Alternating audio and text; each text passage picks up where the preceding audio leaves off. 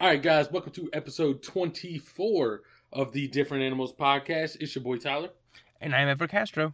And today we are going to be talking about songs that either ruin or dampen an amazing album. We're going to talk about what we've been playing, what we've been watching. We're going to talk about our opinions on some voice acting. And also, a certain criminal has struck again. But first,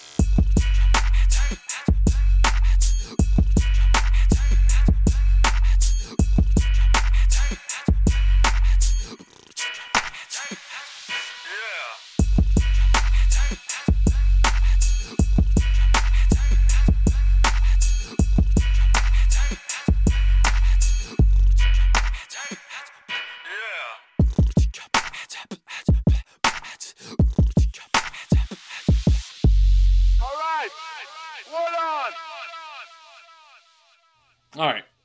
So let's start with songs that ruin or dampen an otherwise amazing album. Yes. Okay. So, you start. Yeah. You open. Yeah. So my thinking of this, it's like an album that it was a little bit harder than I thought because for me, like it's an album that I have to know frontwards and backwards, or like at least pretty well, so that then whenever I listen to the song, I just always go like, okay, let's just hit the next, like. Right, like I don't, I don't listen to it, or like even if I do listen to it, I'm like, well, that was. It's kind of like, well, this is when I go use the bathroom. Like if you're watching a TV show, right? Like it's like, right. And so, so that was my criteria for this one. So I can start. Yeah. So for me, when I was going through it, I have two. All right. So here's one of my problems: is that when I feel like I flip on either end of the spectrum, which is that like it seems like a lot of albums I looked at and remember fondly, but had like 3 or 4 tracks that I was like skip, or it was like certain albums. Like I remember looking into track list for like Good Kid, Mad City, and I can't remember the name of it now, but I remember thinking there was one that I was like, I could take or leave.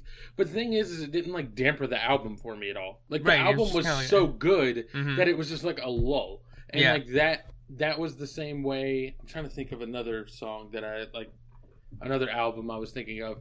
But like there were a couple where I like thought of the album and was like, it's like a lull, but it's not. It doesn't like do anything.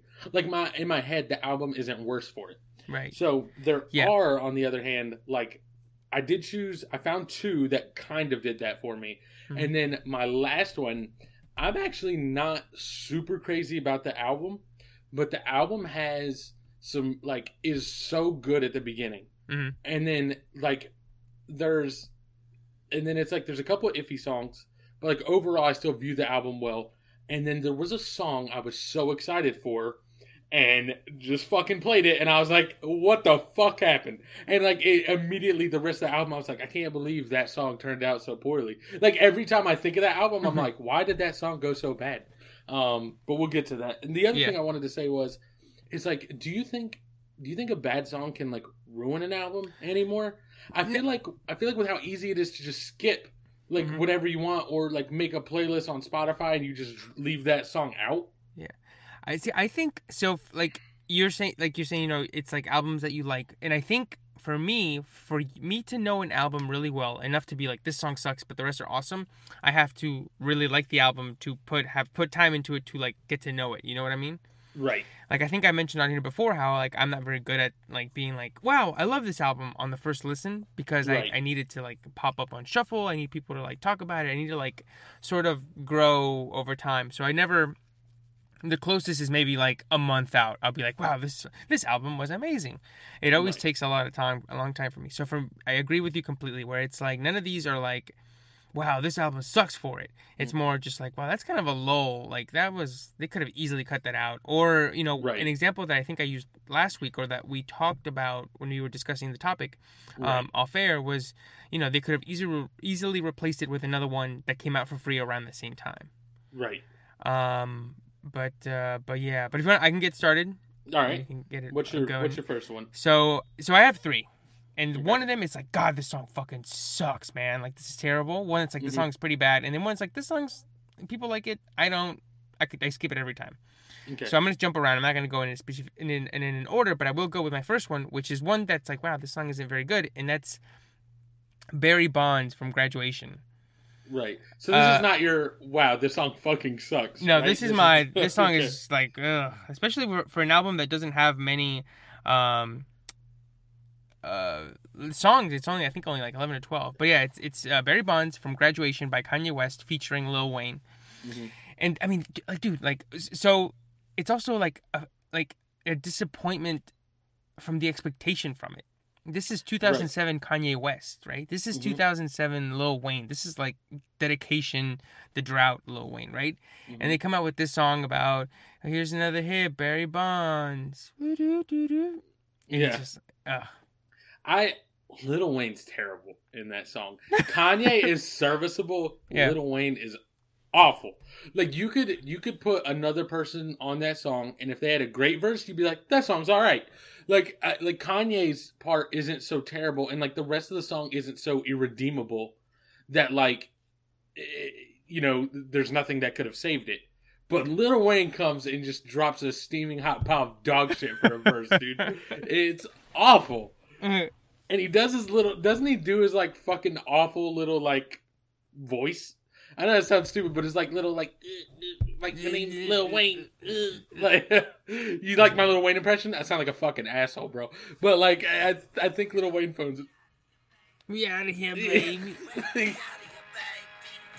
Yeah, it's no fucking good, bro. His verse is terrible. Yeah, and it sucks because I do think this album is a classic, but I think unlike his other three classics, I think this is one where there has some songs that are like egregiously like, what is this doing on here? And this is probably tied with Drunken Hot Girls. Drunken Hot Girls, yeah. Yes, I was gonna put that on mine, but I decided against it. But yes, I'm so happy that's the one you went with. Yeah. God, fuck that song. That song is also terrible. You know what the problem with Drunken Hot Girls is? It'd be perfect if it was just an interlude, but that shit goes on forever. Mm-hmm. Why is it so long? Yeah, give me like a little like minute long like Rihanna type like drunk, like, maybe like a cappella, maybe, right? Sort of being like it's a party, but then it just goes on and on. It's like, Jesus, does the song ever end? Bro, the opposite of the last topic we had where like songs we wish were longer. Yeah. That shit needs to be cut down to like 30 seconds, bro. But yeah, so that's my first one, Barry Bonds from Graduation. It could have easily been Drunken Hot Girls. It's just, here's another hit, Barry Bonds, and I was like, okay, I guess. All right. Okay, so my next one, let's see, which one do I want to go with? So I'm going to stick with this one. I just don't like, and I don't know if it's because I'm predisposed to like, not predisposed, that's not the right word. I generally like very fast-paced and aggressive shit, and this album is full of nothing but very fast-paced and aggressive shit, and then all of a sudden, you get this joint, so it's New Day on Watch the Throne, and like, it's just so slow, and like, it just doesn't fit where it's at on the album to me. Like, it just, I feel like they had this song and they decided they wanted it. But, like, if you're telling me that goes between, like, it goes, Lift Off is iffy, but it's the very beginning of the album. Like, it's the second track on the album. So, like, it is what it is. You know what I mean? Mm-hmm. Then you got Them in Paris, which goes so fucking hard. Mm-hmm. Otis, classic, which goes so hard. Gotta Have It, which I like. Then New Day, which is like just like this kind of like soul slowful like thing. To That's My Bitch, but like it's such a like random dip. Like where did And then Welcome to the Jungle, Who Gonna Stop Me? Like it's like all this aggressive shit, and then randomly it's just like, nah, here's New Day, like right in the middle, and I'm like, what? This should have gone on the end with like the deluxe, like where it's like Why I Love You, and like like near the end of the album. Yeah. No, yeah, I can see that. I don't know why it's stuck right here in the middle. And every time I get to it, I'm like, skip, dude. I don't want to hear this right now. It's definitely my bottom half of the songs that from that album for me. Like, it's in the bottom half. But I do love the line, he's like, I might even make him be Republican so everybody know he love white people. Yeah. Except now. Except now that he died in a tragic hand gliding accident. Yeah, that's terrible. Yeah, I loved that line when it came out. Now I'm like, now it's become eerily prescient. He was talking about himself the whole time. The prophecy. Yeah. Whew. All right. But yeah, so that's mine. And that's one that I don't think is terrible. No. I don't think that's a terrible song, but like it doesn't fit well on the album, and like every time I'm hearing it, it's just like I just skip it instantly, and like I have no remorse or regret about like skipping that song. Mm-hmm. So okay, what's your next one? Yeah, so my next one is actually the one that I fucking hate, and I know for a fact that my opinion is shared by a lot of people who love this album. So mine is "Light Is Coming" featuring Nicki Minaj from the album "Sweetener" by Ariana Grande. So for a little bit of backstory to it, Sweetener came out in 2018, and I think it's her third or fourth album, but it's also a very distinct sound change for her. It goes from being sort of techno pop to this sort of how can I say? It's produced by Pharrell. The majority of it is produced by Pharrell. Right. So if you know Pharrell's sound, you know what it sounds like, and you know sort of what to expect. It's like a lot of clanking. You know what I'm saying? Like clips.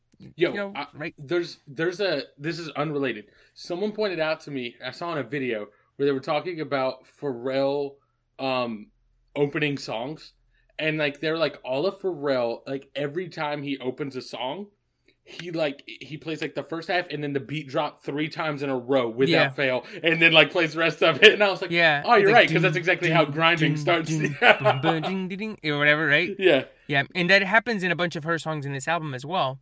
Especially one called REM. So he handles, I would say, like 60% of it. And so she won a Grammy for it for Best Pop Album. He won a Grammy for it for Best Producer of the Year, which included like other songs, but a majority from this album. Mm-hmm. It's my favorite album by her, has my favorite songs by her. But dude, early on, there is this fucking song called Light Is Coming with Nicki Minaj. Mm-hmm. It's not because of Nicki, but it is the most aggravating beat ever. It is like the worst thing that you can expect from Pharrell. It's this. I found out where it comes from. It's this like council meeting where this guy goes, he wouldn't let anybody speak, and he just repeats that again and again. So, but it's not like smooth like Otis, right? You know, right. Or when you repeat certain phrases. Nah.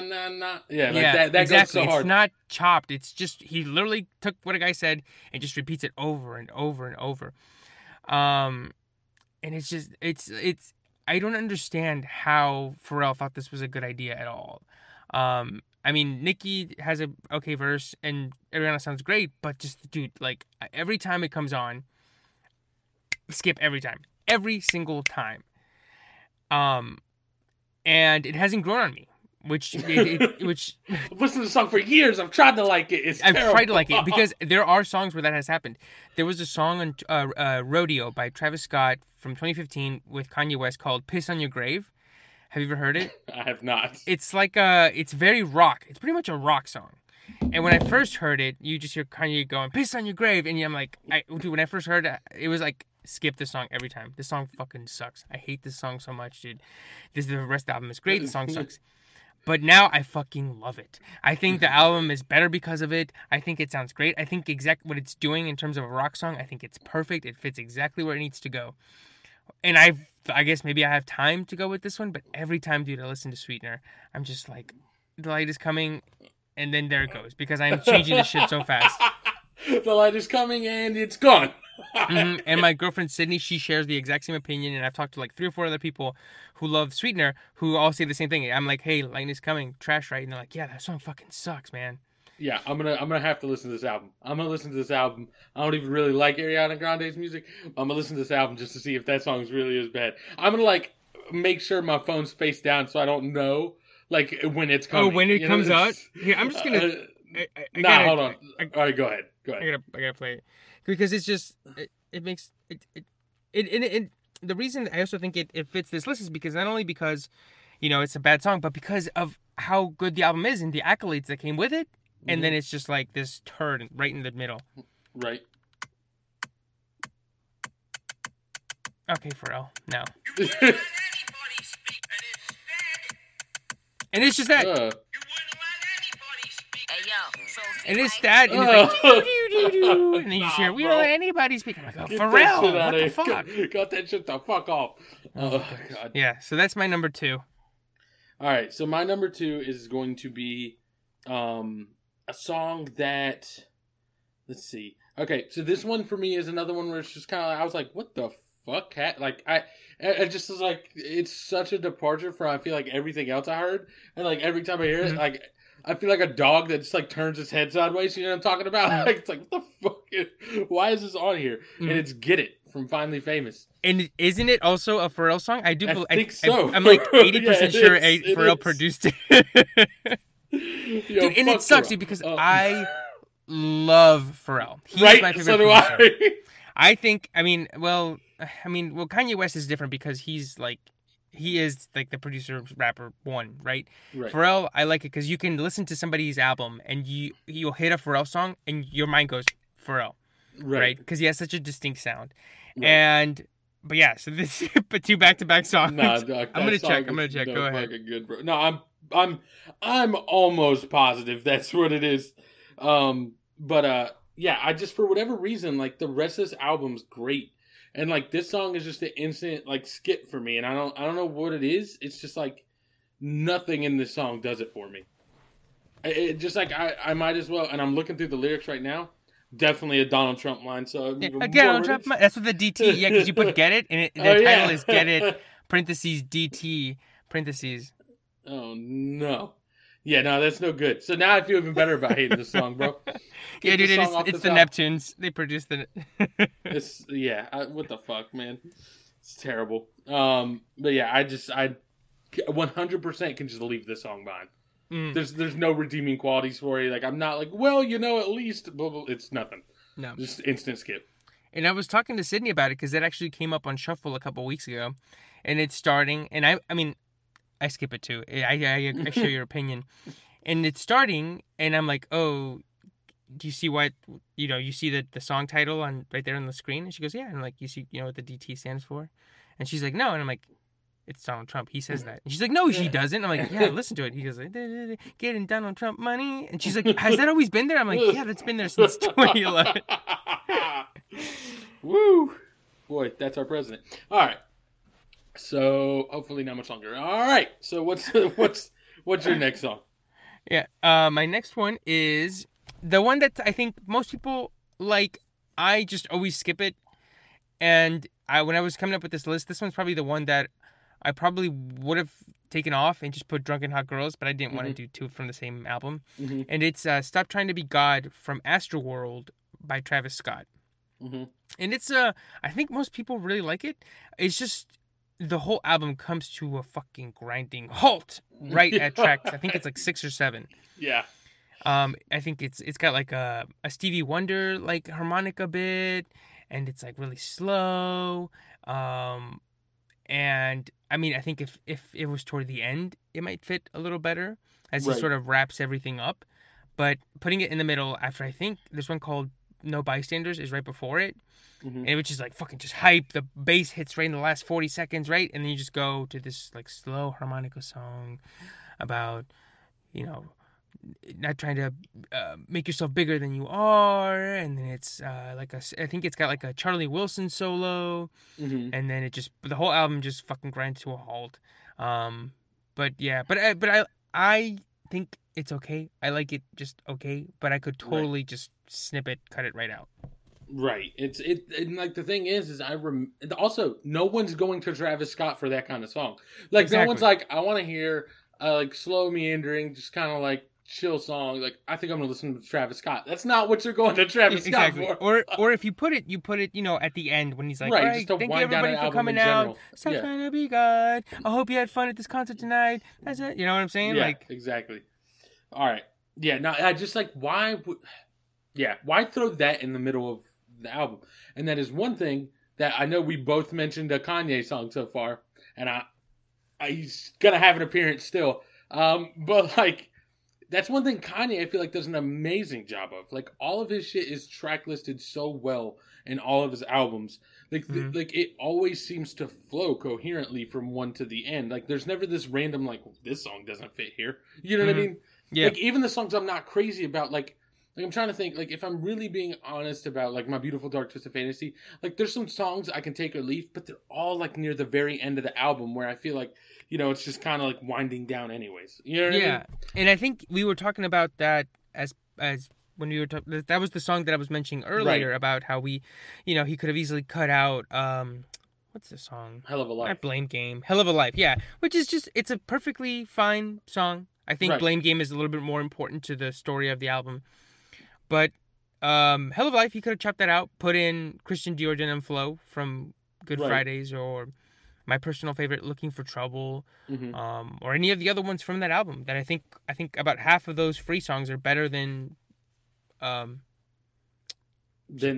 Hell of a Life. Hell of a Life, yeah. And I mean, and to you know, entice the people a little bit, our 2-hour special is coming in a few weeks. Fucking lootly. Ain't nobody gonna listen to that full thing. Everyone's gonna be like, God damn, they're still talking about this album. We've already talked enough about this album. Nah, never. There will never be enough talking about this album. There's like that meme from Brooklyn Nine-Nine, and it's like Terry Crews talking to I forget the old black actor, and he's like, "Sir, you've already told us the story," and the guy goes, "And you'll hear it again." That's how I feel about this fucking album. It's like, "Sir, we've already heard about this album." It's like, "And you're gonna fucking hear me talk about it for 2 hours."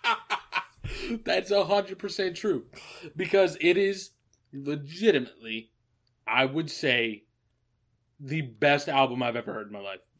Oh yeah, it's still my favorite. I mean, after everything that's happened and everything that's gone, it's. Yeah, it sucks. Yeah, we'll get into it in a few weeks. We'll have topics. We'll go song by song. Get ready. You know, don't say we didn't warn you when it happens. Yeah, absolutely. But what is your last song? Okay, so my last song is a song off of At Long Last ASAP. So I feel like, if I remember correctly... So is this the mixtape or is this the album? Because I always mix them up in terms of, like, because At Long Last ASAP and the other one's Live Long ASAP. And I always mix up... The album is At Long Last ASAP, I believe. Okay. This one came after. Long Live ASAP was the first one. I remember, like, listening to ASAP Rocky's, like, a full project from him. But, so, if I remember correctly, Long Live ASAP came out. That's the one with Goldie, fucking Prob... No, it's not Goldie. There's the other song that's really popular from it. It's fucking it, and I love it too because that's why I remember that album, because it's that 1-2 punch of Goldie and something else. I know Wild for the Night's on there. That one's really solid. Oh boy, fucking let's look at this track list riveting contest podcast. Wait, what the fuck is Goldie? Is Goldie not from the mixtape? No, it's from a studio album. I see, dude. I forgot. I mixed them up. Yeah, One Train. Oh, yeah, One Train. One Fucking Problem. You're right. It is Fucking Problem. Goldie is in that one. For some reason, I thought Goldie was on his mixtape. But anyway, sorry, continue. Okay, so At Long Last ASAP, I feel like there was a long gap between Long Live ASAP and At Long Last ASAP. So, like, everyone was super hyped when it started coming out. So, the album starts. You got Holy Ghost, which is just like a little intro track, but still is great. Canal Street's great. Fine Wine's okay. LSD I usually skip. Excuse Me is really good. JD is a very short song that goes super hard. Lord Pretty Flacco Jody is also another one that goes super hard. Electric Body, which has my favorite nuclear bomb. Yeah, oh my god, it can't turn out. That shit kills me every time. And I think Schoolboy Q's voice is a better fit for that song than ASAP's. I think his voice is so good. It's a borderline like boozy sort of like kind of effeminate like snare on that beat. It sounds so good. Yeah, it's so great. And then the next song comes on, track 9, Jukebox Joints. And I'm like, all right. And I see that it has Kanye West on it. And I'm like, oh boy. At the time, I'm super big into ASAP. Obviously love Kanye West because it's before he lost his fucking mind. And I'm like, this shit's going to be a banger. And so I turn it on. And I'm like, boy, this is really not fucking doing it for me. And like the whole time I listen to ASAP's verse, I'm like, this is not great. This is not my shit. I'm powering through it to listen to this Kanye verse that I'm 1,000% sure is going to go super hard. And so I'm listening to it. And I'm like, oh boy, Kanye's coming on. Hated the rest of the song, but this is where it's going to totally come back and redeem itself. And then he drops the worst verse of all time. My man is terrible on this song. I have no idea what the fuck happened. The penultimate where I was like, ugh, and like died. Like my soul left my body while listening to this fucking verse. Is he says, hey bitch, you missed out. Hashtag FOMO. I got one child, but I'm fucking like I'm trying to make FOMO. And I was like, he says FOMO like 4 more, and the way he says FOMO, and I'm like, get out, bro. I'm so fucking done with this song, bro. We should have seen the signs. We should have. It's like a school shooter. It's like he was, he was putting out shitty verses, and he was doing whoop-de scoops, and... Oh, God. I still... Oh, God. The Poop-de Scoop song, I understand it's a joke, but I still feel like he thinks it's actually kind of great. That's my stance on that. But yeah, my man said hashtag FOMO. Oh, God, bro, get out of here. Terrible. But Jesus. Yeah, so that's those are the songs that dampen an album, but maybe don't ruin it, but just sort of make you go like, ugh. Or at least make you click that skip button. Let's put it this way. The album's good enough for us to remember the album, and the song is very obviously terrible enough that we were like, get that song out of here. Like when you put this topic on the thing, we all were like, fucking, hey, you were like Barry Bonds. We both were like drunken hot girls. Yeah. And then, you obviously were like, let's get this Ariana Grande song out of here. So shitty. So, like, they don't ruin the album, but for it to still, like, stick out, you know what I mean? It means they do damage fucking to it, bad. Right? Yeah. Oh, God. All right. But, yeah, so that's our music topic for the day. So your songs were Barry Bonds, Light Is Coming, featuring Nicki Minaj, and Stop Trying to Be God.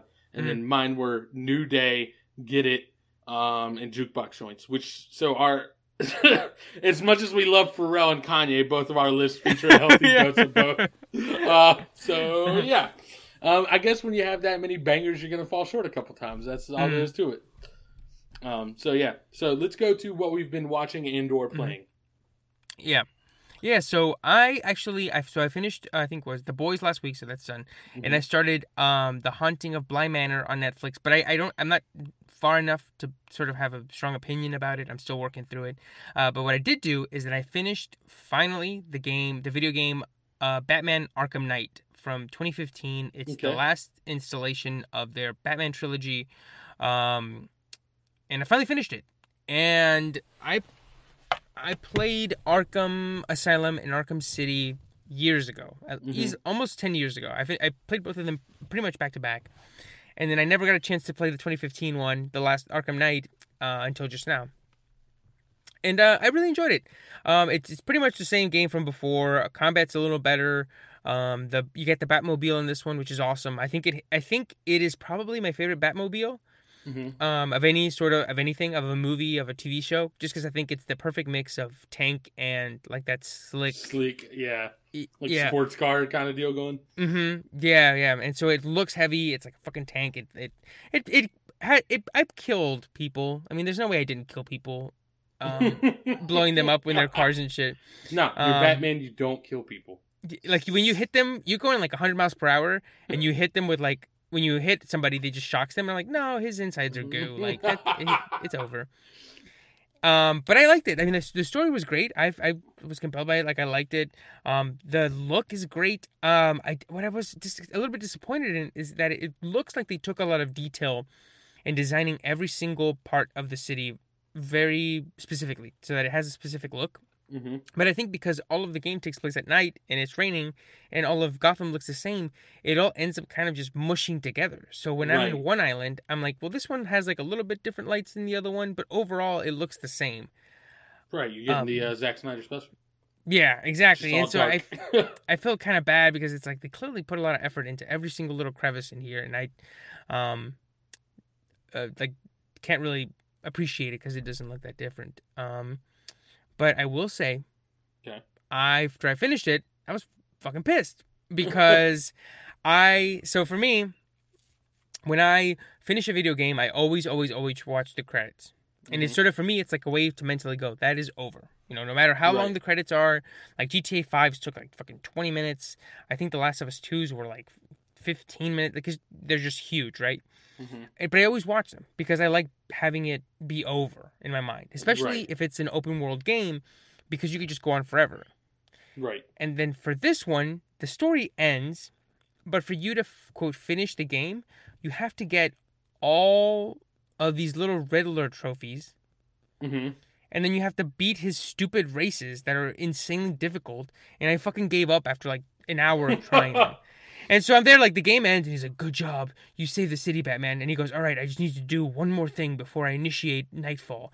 And I was like, are you kidding me? Fuck this. I'm not doing this. Give me the credits, asshole. Like, I just let me be done with it. Right. But it is a very enjoyable game. If you're not like me, where that bothers you, I definitely recommend it. I think I bought it for like $5 on the PlayStation Network. So I'm sure it's that cheap, and it's awesome. Like, I really, really enjoyed it. Yeah, it's like the best of that kind of like Spider-Man, Batman game you can get. Right. I might have to check that out. I played like the Arkham Asylum was the first one, right? Yeah. I think I played it when it came out, and then didn't play any of the others. And I'm sure on PlayStation there's like a collection by now, so I might have to check that out and actually play those. Yeah, and City was great. Like, I remember playing City in 2011, or I think when it came out, and it was like, I just remember spending hours and hours on it, because I think it's a little bit more open world than Arkham Asylum. Okay. But in the story, like, it's like you get to play against everybody. You fucking fight the Penguin, Dr. Freeze, the Joker, so like, or Mr. Freeze. You get Scarecrow, Clayface, the Joker, all of it. So it's a great story. I think in terms of being like, whoa, that was amazing, I think I was more blown away by that one then than this one now, but it's still pretty good. Okay. I've been playing Shadow of War, which is a Lord of the Rings game. There was Shadow of Mordor first. I remember that one. And then Shadow of War. I never played it, but I remember that one. So it's got this really cool system in it called the Nemesis system, which is basically like, it's in both of them, Mordor and War. And basically, like, there's an army of like, obviously there's orcs everywhere. It's like the standard grunt enemy you kill is just like random orcs. But then there's like these captain orcs, and then you have like the overlord orcs. And so like every overlord has like 3 guards and then a bunch of captains underneath them. And so you can, like, each captain has special weaknesses, but like, you know, strengths, whatever. And you find like weak orcs that you can interrogate for info on them. And then you can, like, either dominate them or kill them and, like, weaken the guards' defenses. But one thing that's really cool is that, like, if you're just in a fight with a bunch of them and a random orc kills you, just a random one, he then gets promoted to captain. And it's like in your little menu, you see it happen. You see this, like, random orc just got promoted to captain. They give him like whatever set of weaknesses and strengths, give him a name. You can, when you dominate them, they become yours, so you can, like, send them to spy on other guards. The people in the army themselves will, like, the captains will fight to prove themselves to try and move up. You know what I mean? Like, it's all this really cool stuff. It's like a living, breathing, you know, army that, like, you are also having to deal with. It's a really cool, unique system. That's pretty cool. And they, like some of the captains will have, like, one of the perks will be tracker. And, like, you'll just be walking around, and all of a sudden, one will show up where you're at. And it's like, oh, I was not prepared to do this. Like, I was in the middle of something. I need to get the fuck out of here. It's so, like being, like, wanted in Red Dead or something. Right. It's kind of like that. And there's just a lot of stuff going on. It's a lot of intricacies in it. It's very well done. And that's the case in both. And I beat Mordor forever ago when it came out. And War's been out for a very long time. And I started War, like, 4 times, and every time just, like, couldn't, like, just got bored with it, or something else very big came out. Like, my problem is I'll start single player games, and then, like, a brand new, like, big multiplayer game will come out, and so it's like, oh, I'm gonna play with my friends on this, and then, like, by that amount of time that I'm, like, tired of that game, I'm not I'm not into the single player experience that I was in before. You know what I mean? Like I'm not mentally there still. So like I end up dropping it and going back to something else. But for right now, I've been back into it. I've gotten further than I have in the past, so hopefully I'll eventually finish it. But so far it's been really good. There's not a whole lot of improvement over the first, in my opinion. I think it's just bigger and there's more of it. But like the first was so solid that I don't feel bad about it. You know what I mean? Yeah. Would you recommend the first one? Because I saw it, I think, on the PlayStation Store, and I was like, I should get that because I always heard great things. And anytime that a game gets re-released as like Game of the Year, I'm always like, oh, like it must have been pretty good. I should have checked it out. Would you recommend it, or do you think it's kind of like? I think it's very good. It's got a decent story. The newer one seems to have a worse story, so I don't really know what has happened. It's just like it's too open. Like I feel like I'm done, but there's like way more left to do, so I don't really know where I'm missing it. You know what I mean? And there's no pinpoint like, hey, go here. Like I'm just like I don't really know what else I'm doing now. Yeah, that's how I felt with God of War. I'm like, this thing is so big, I don't know what to do after I finish the story because it's like, I know there's like things to do, but I'm like, but the thing is, another realm, like, right? But at least God of War, the story is long. The part that it feels like the story so far in this game was extremely short and like an hour and a half. And I feel like I'm done and like still have a bunch of shit to do in like whole areas I haven't visited yet. But like, I don't see any obvious lane of where to go or how it ties in. And there are games like that, like Dark Souls is like famously just like open. Like you can go into an area you're not prepared to go into yet, clear it out, and like there's not really a story as much as there's a lot of lore. And through all the lore, you're supposed to kind of infer what your character is actually doing. But this isn't like that because there is story. Like Dark Souls doesn't have story, so going into it that you're taking the pieces of lore and making a story based on context clues, right? Yeah. This has like a CGI acted story, and it's just super short, and like now I'm not sure what to do anymore. So it's like it's kind of like the game is still great, but like that part of it just is kind of terrible, and I'm like I don't really know what's going on here. So I'm gonna just keep playing it, and eventually I'll figure it out. But the first one, I do think is good. It has a lot of the same combat features as like the Arkham games do. So I think you'll be okay. As far as like being familiar with it, I don't think it's going to be too weird to throw anybody. But it's definitely very good. If you can find it cheap, I would absolutely play it. Okay, cool. Yeah. I definitely want to check it out. Or at least Shadow of Mordor, because I was looking for like the best single player games of like the last decade, just like on lists, and that was one of them. And I was like, I think I saw that for like $5, but then I think I ended up getting something else. It might have been Uncharted 4 or maybe Arkham Knight that I ended up getting instead. Right. Yeah, I actually started Rise of the Tomb Raider like a day or two ago, but I'm like an hour in, so I don't really have a feel of if it's good or not, or if I'm enjoying it too much. Right, I got you. So that's what I've been playing. Cool. What I want to go over is what I've been watching, and I watched a lot of Avatar: The Last Airbender. Hell yeah! And, sweet. And as I said before, anime is always sad, and I literally cried at like a 5-minute fucking clip. And it was like in the middle of season 2. Was it Tales from Ba Sing Se? Yes, bro. And it was fucking Uncle Eero's part or whatever. And bro, I legitimately cried like a bitch. I first of all, my man is being so nice the whole clip. And he's singing like this kid's crying and he grabs a little guitar and sings like Soldier Boy Come Home. And at this point you've already learned, you know, that his son had died in the war, and that's like what basically made him call off the siege of Ba Sing Se. And so like he sings this song Soldier Boy Come Home to cheer up the kid, and like it didn't click for me because I'm dumb, because nothing in my head ever registers until it's blatantly forced in front of me. And so he does a couple things. He like goes and gets tea or something, like, you know what I mean? It's just like this generic. Oh, he tells a thief that he's a bad thief, gives him pointers on being a good thief, and then sits down and has some tea with him, and like the guy's like, I don't think I'm gonna be a thief anymore. And then he has his like picnic basket, all this stuff, and he's walking up to this random hill, like kind of out in the middle of nowhere, and instantly before he even started like getting into it, like as he's walking up this hill, I was like, oh, this is about his son being dead. This is like his son's birthday, or like the last time he died. And I was like, oh, the Soldier Boy Come Home song is about his son being dead and not coming home. This is, cried, dude, cried, tears. And I was just like, why has this got to be so fucking sad, bro?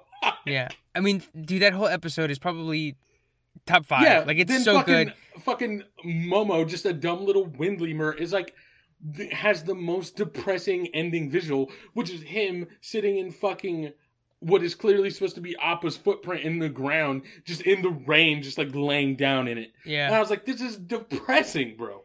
And then Zuko, right? He meets that girl. He goes on the date, right? Is that the same episode? I don't know if it is, but it's close. It's like right around the same time. Yeah, but I remember liking his a lot too. Right, his was good. Yeah, they were all good, and it's just like, but his was super fucking depressing. Like I said, I legitimately cried. So yeah, there was that. But that brings me to my next topic, which is our best and worst voice acting. So I told you that my worst voice acting was going to be Surprise. Yes. Have you figured it out yet? No. I was going to say, let's go through them, and then you can just be like, boom, like this is it. And I catch my reaction in real time. Okay. All right. So do you want me to start with my best ones, or do you want to start with your best ones? I'll start so that you can end on yours. Okay. Yeah. So my criteria, or sort of kind of how I went going about these, is like somebody whose voice is very good, but it fits the character perfectly, almost to the point where, like, if I see the if I hear the person now, all I can think about is the character because of how good they were as that role. And I think some of that might be writing, but I do think a lot of that life is because their voice is very distinct, but it fits the character like a fucking glove. It's perfect. Right. So my first best one, we each have 2 bests, or like our favorites, and then we each have 1 worst, is Jason Lee as Syndrome in The Incredibles. And he's the villain, of course, if you've seen The Incredibles. And I think he has such a great, just asshole voice in this. And I think he voices the character as a kid as well. I don't think they changed anything, or I think they might have pitched it up a little bit. But he sounds so good.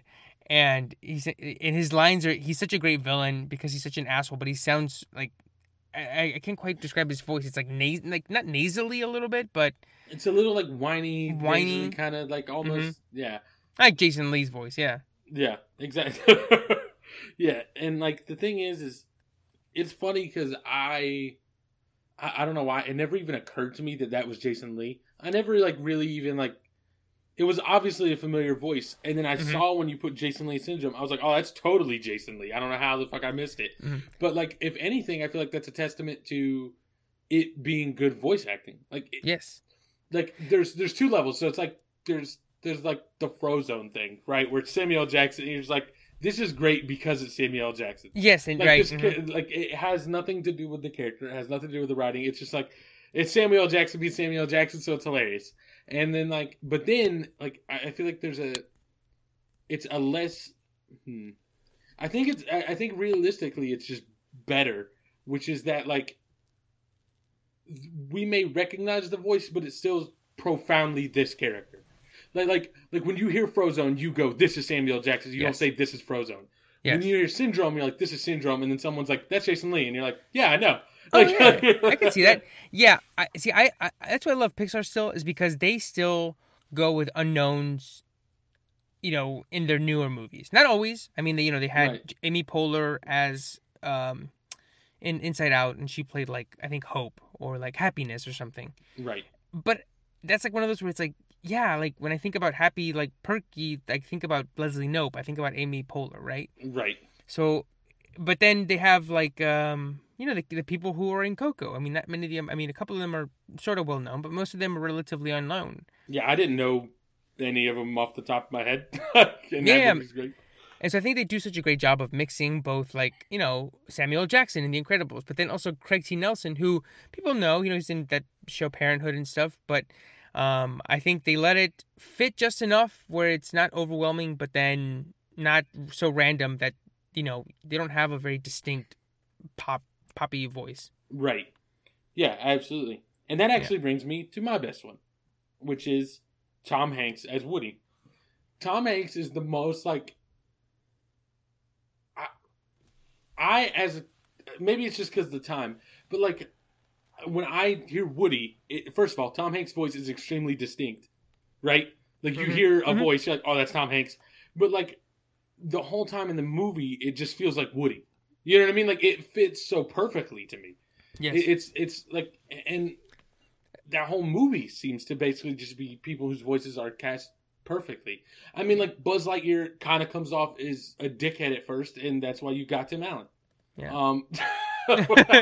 But see, and I think that's a testament to how good Tom Hanks is as an actor, as a voice actor. Is that he's kind of a dickhead too, right? When he's super jealous of him early on, right? I think if that's not played correctly, I think you lose Woody immediately, and then when they get lost together, you're like, Buzz needs to get away from this guy. This guy's an asshole. He's a psycho. He's jealous. He's like fucking terrible. And I think that I've always read that was their hardest part of the story, I mean, other than the animation, was cracking Woody, because for the longest time he just came off as just a gigantic asshole. Yeah, I can see that 100%. And you're even supposed to get that because the other toys think he's an asshole. Yeah, exactly. And he's like, Woody, why are you being such a grumpy grimp? And he makes no attempt to try to meet Buzz in the middle, and you just see him being just jealous, and then he tries to get him killed. Well, toy killed. Yeah, toy killed. But yeah, it Tom Hanks just nails it. It's like that one to me is like off the top of my head, like the first one where I'm like, if I go back, that's the first one where it's like, holy shit, to me, like in my head, that like they fucking nailed it. Mm-hmm. And there's no doubt. Absolutely. And so my next one is another Brad Bird movie. It is Ratatouille, and it's Patton Oswalt as Remy.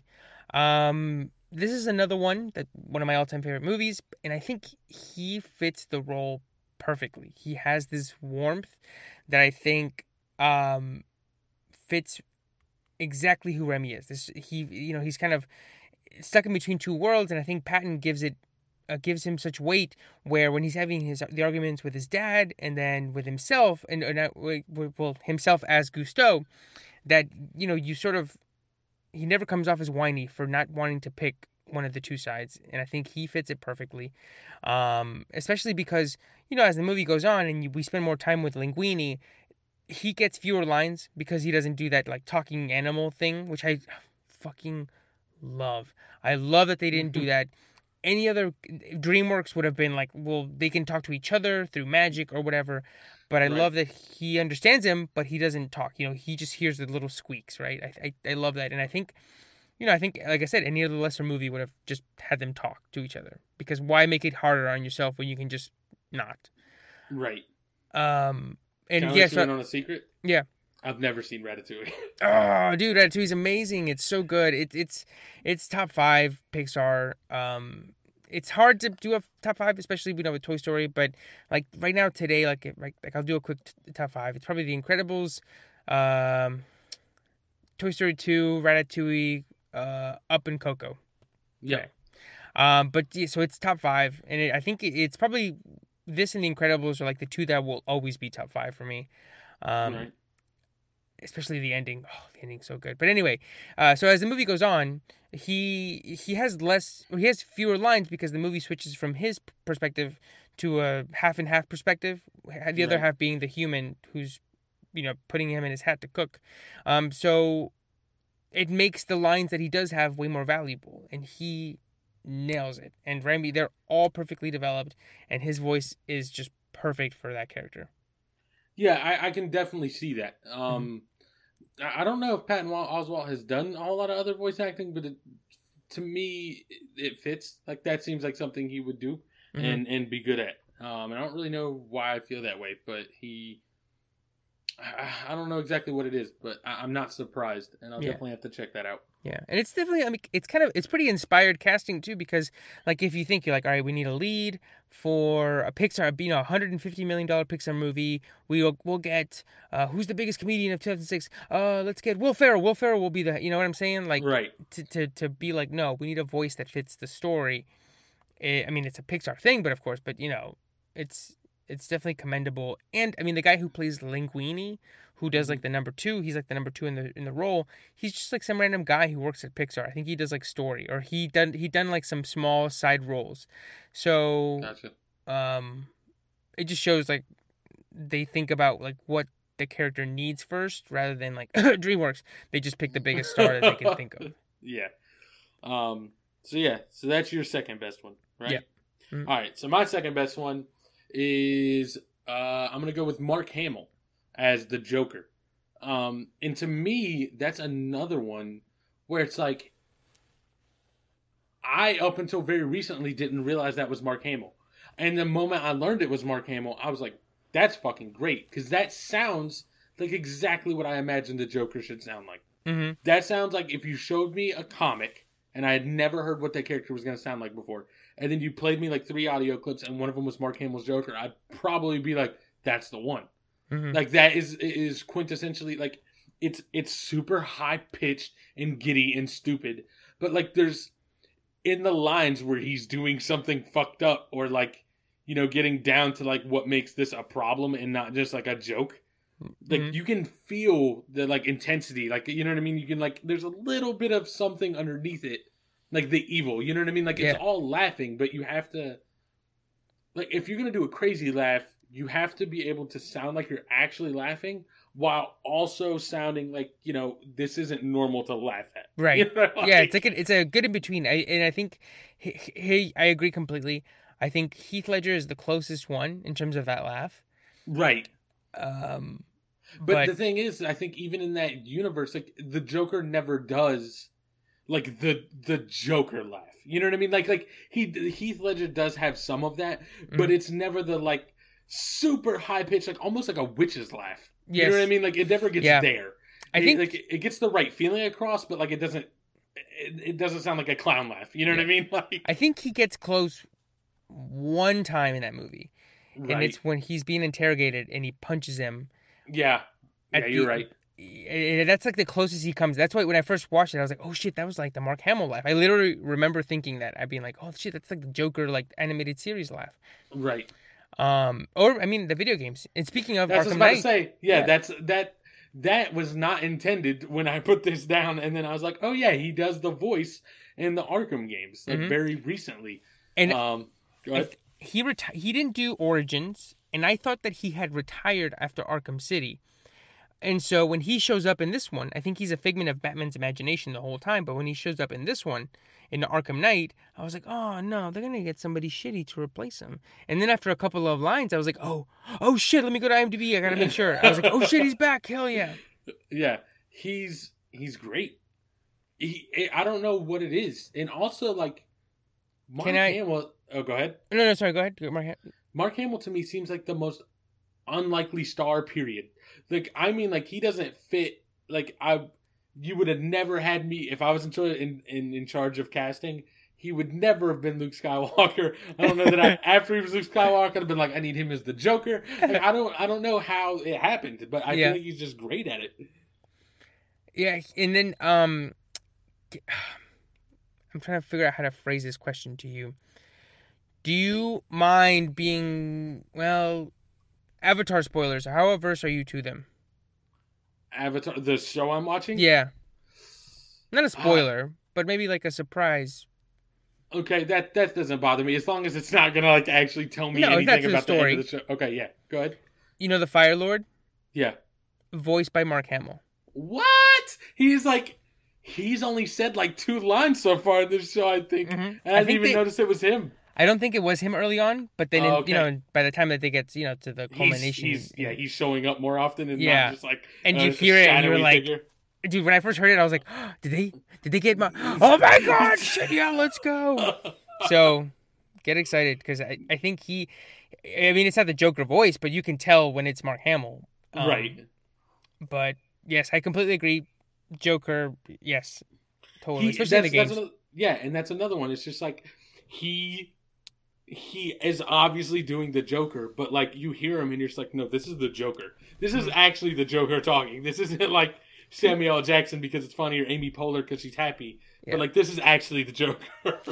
And this is another example of what we were talking about before, where somebody does so well in a role that they'll put them in other stuff, even if the universe isn't connected from before, right? I didn't realize that the animated series was only from like 92 to 95.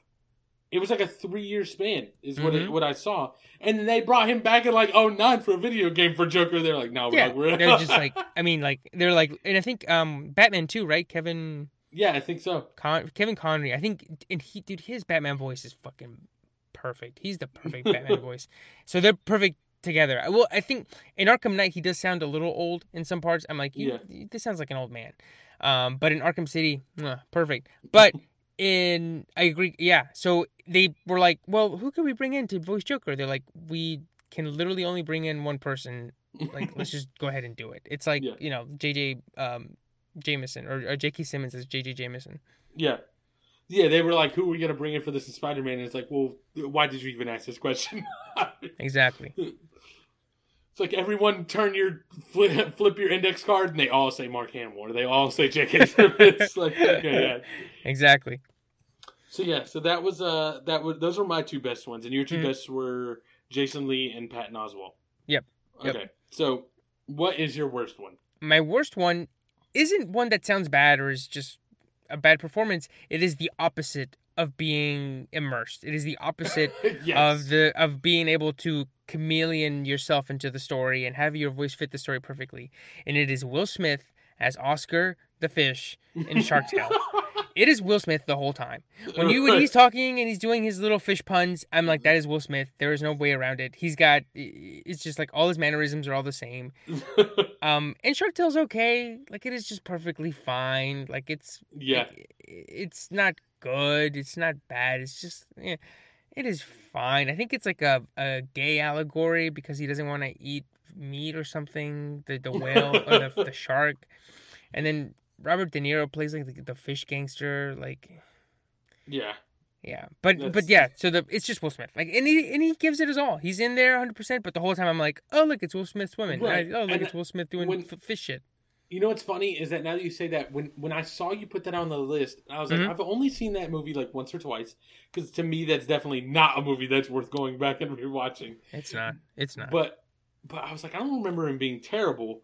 But then you opened with like, it's not terrible. He's trying. It's not the worst. It's just definitely Will Smith underwater. Right. Like, it is just like they dude, there's no way that the story wasn't like, oh, they're coming out with Finding Nemo. Oh, let's just get Will Smith. Yeah. And then we'll shape the story around him being the main fish. Right. Yeah. Surely his on-screen charisma will translate. So yeah, that's a good point. Like, his isn't terrible, but it's 100% just Will Smith.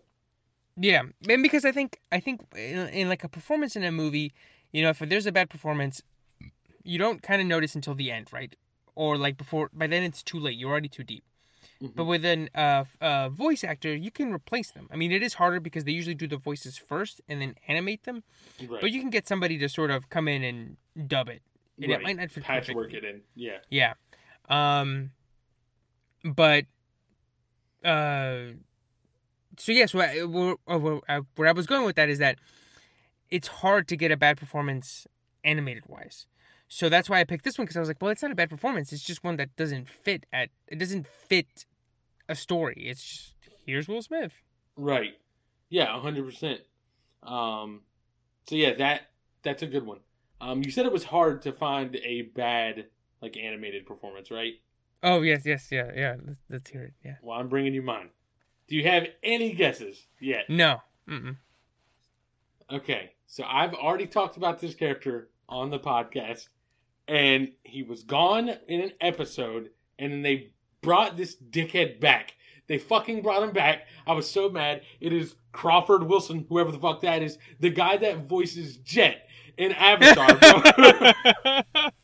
They brought him back. I was so mad. The only thing I had to say about that episode when I watched it was that Jet talks like this, and he's trying to be cool, and he actually just sounds like he should be dead. And like, he never inflects his voice at all. Bro, it was, and then I saw him pop up on the screen again. I was like, I know you didn't bring this asshole back. And then, dude, when you mentioned that, I was like, yeah. Yeah, Jed. Yeah, he's terrible. It's a good thing he's only in this one episode. Yeah. What's funny is I will say that like in the second season when he reappears, Mm-hmm. I don't know if this dude has gotten better at voice acting by the time this rolled around. He's not nearly as bad, and I think it's because he's not trying to be a cool guy anymore. Right. I think that's the epitome of what failed him. And the thing is, I've heard people do a cool guy voice, and this wasn't even that. Like, it wasn't that he sounded like a dickhead because he was trying to be cool, because that would have fit the character. My man just put no effort into it. He just read his lines, square off the paper, bro, and it was the worst. And then he popped up again, and I was so fucking mad about it, bro. I was like, I swear to God, why? Why did you bring him back? Like, and that's when we finished. We're like hitting these episodes kind of close together because we ended up missing a recording, and so we're just trying to get back up to where we were at. And you were like, I was like, I'll pick up a topic. I usually don't pick the topics, you do, and I just kind of wing it along. And I do all the back end stuff. But like, I was like, I'm going to pick a topic this time because we're on a short week. I'm going to try and help. And the very right after we said that, after we recorded the last one, I went and watched an episode of Avatar, and it was the first episode this dickhead came back in, and I was like, we're talking about voice acting. You're like, I need to come up with a topic that allows me to curve back into Jet hate. I was so mad. Oh, God. Like I said, he definitely picked it up. He's not trying to be a cool guy at this point. So I think maybe that's what he failed at. You know what I mean? Maybe he thought it was coming across as cool, and it was just super, just fucking boring, drab garbage. And now he didn't have to do that, so it just came across better. And ultimately, I believe I'm done with his arc. Spoiler alert, I think he's dead underneath Ba Sing Se. But that's where I'm at, and like, it was fine. I wasn't upset he was in there. But I swear to God, the first moment I saw him pop up on screen, dude, I was ready. And him and Zuko start hanging out for like one half of an episode. And I was like, I swear to God, if this dude's around all the time, I'm going to freak the fuck out. Becomes a cast regular. I'm going to stop watching this show. But yeah, no. But everything's good. I think he's dead. He didn't harm the show anymore. The show was like, you can't hurt me anymore, Jet. You can't hurt me anymore. It's over now. But yeah, that was my worst voice acting. I was so mad when he popped up on screen. And I was so happy because I was like, I have my topic. I contributed. But yeah, that was mine. Yeah, like, fuck you, Jet. May he rest in piss. He died. I was like, I'm glad he's dead. I'm supposed to be emotional. I'm over here fucking just fist pumping, doing the wave solo in my bedroom in front of the TV. Woo! It's like that clip of the old black lady in the wheelchair. They're interviewing her for like some news story, and she's like, "Am I supposed to feel sorry for that bitch? Because I don't." Exactly. Oh God. But yeah, so that was my worst. So the last thing we're going to talk about today is the familiar criminal strikes again. Possibly. He's back. Yeah. So apparently, there has been another jetpack guy at LAX flying around at the airport. Yeah. So if you guys remember, a couple weeks ago, we talked about a guy who was seen. I think a flight was taken off for landing, and he was seen at the distance, just flying in a jetpack at LAX. And we talked about, whether we would want a jetpack, like what that would mean. And so it was kind of like just a one-off story to talk about jetpacks in general. But this, this week there was news reports. There was another one that came out. Apparently, China Airlines crew reported seeing what appeared to be someone in a jetpack at an approximate altitude of 6,000 feet. About 6 miles feet is so insanely high to trust a fucking jetpack, bro. Jetpack, dude, it's not known technology unless it's a time traveler. Like, nah, fuck that, bro. It doesn't matter. They said, it said that the aircraft crew said the man was approximately 30 yards away from the plane. Not far enough, bro. You're in a jetpack at 6,000 feet. What the fuck are you doing within 30 yards of a fucking airplane, bro? Get out of here. What are you doing? It's like what we mentioned before. Like, dude, you have the whole world to fly. You're flying next to where the technology is to find you. This is the one place in the world where they see everything that's in the sky. They see everything in the air. Like, this is where I'm going to be. Exactly. Also, the most traffic. This is the most dangerous it can get, bro. Exactly. There's planes and shit everywhere. You're not at PTI in Greensboro, man. You're at fucking LA. Oh, God. How much would... Is there any amount of money that would be like, you have to go 6,000 feet in the sky within 30 yards of an airplane in a jetpack? This is the amount of money you get. He must have lost his fantasy football. Yeah, that's the punishment. Fly in a jetpack, get hit by a plane. Commit a federal crime. Oh, man. And then first place gets like $100. Yeah. Oh, God. I didn't know jetpacks were that advanced. To be 6,000 feet in the air at LAX. I really don't think that's why it's so interesting that I don't think that's why it's so interesting, because I think if it was like, oh, we see a drone, then you're like, okay, some assholes flying a drone, because those are pretty widely available. Right. But I don't know if jetpacks are available like that. And if they are they that good? Is he trying to pull like a Joker here where he's trying to get caught? Like, you know, like what is... It might not even be the same guy. Maybe it's time traveler warning us about, November 3rd. Like, what is this? It's a shitty way to remind someone. Just like I'm from the future after warning them. You just fly up in LAX. Just super close to LAX. You just fly within 30 yards of a plane. You're like, hey! And you just drop back down. Oh, God. Yo, about 10 minutes later, another plane spotted him. And now the FBI is investigating. Jesus Christ. Whew. The FBI shows that after the plane... Go ahead. I was going to say, you have the suit in your living room. And they're like, what's that, sir? Nothing. After the plane acknowledged the instruction, the controller concluded with only in LA. What the fuck does that mean, bro? What do you mean only in LA? Dude, only nowhere. There's nowhere where people on fucking jetpacks should be flying around. You know that classic LA story, model, actor, jetpack enthusiast. It's all there. This is checking all the boxes for my LA story. Mm-hmm. Hollywood, a dude gets hit at 6,000 feet by an airplane while he's on a fucking jetpack. It's like, no, I don't, Hollywood. This sounds like it's from a fucking movie. That's just a Tuesday, man.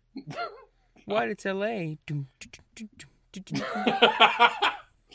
Oh, God. All right, well, yeah, that's going to be the episode for this week. If you want to catch me on social media, you can catch me at TMoneybags on Instagram and Twitter. And I'm at Evercastro92 on Instagram.